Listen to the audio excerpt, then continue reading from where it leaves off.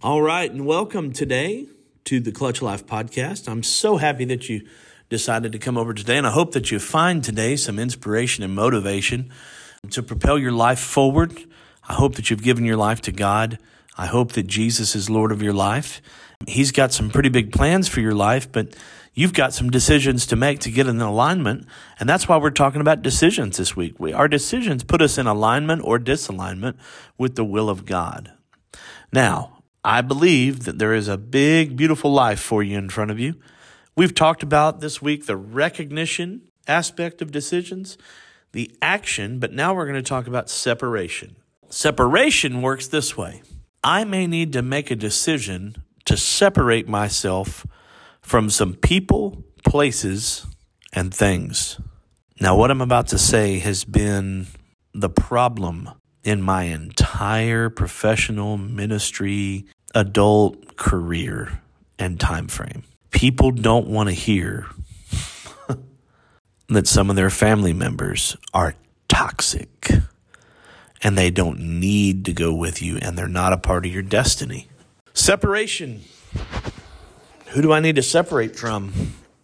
Let's start with people. You need to separate from people that force you into smallness. You need to separate from people that persuade you into things that you are already beyond, habits, places. You need to separate from people that don't believe in your dream. And you need to separate from people that are going to hinder your faith. Places.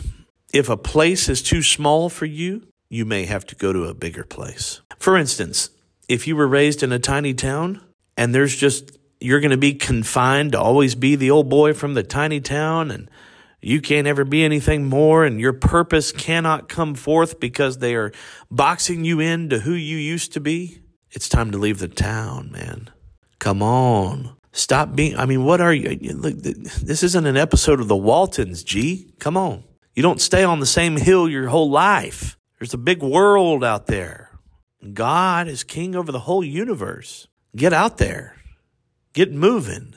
You're going to have to leave some places. You may have to leave the job that is constricting you to something you were never meant to be. There's places. You may have to leave a church. Places.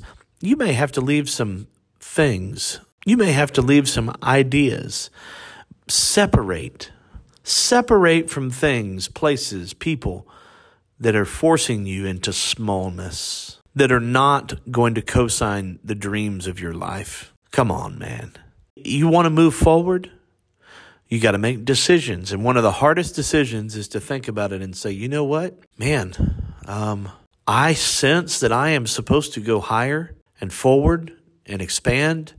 And I sense that there is all this wonderful, wonderful, expansive vastness to my future. But my mom or my sister or my dad or my brother, even my pastor, my best friends, they don't want to get on board. They want to confine me to a space that I've outgrown. You may need to separate. Nowhere in this conversation did I say hate. I said separate. They're not the same word.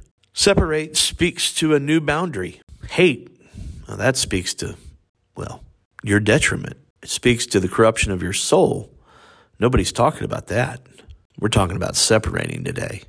I know it could be a tough decision, but, at 40 years old, it's not as tough for me as a 20-year-old. Amen? Yes. Come on, man. You've got a life that is meant to win. You're supposed to be going forward, not backward.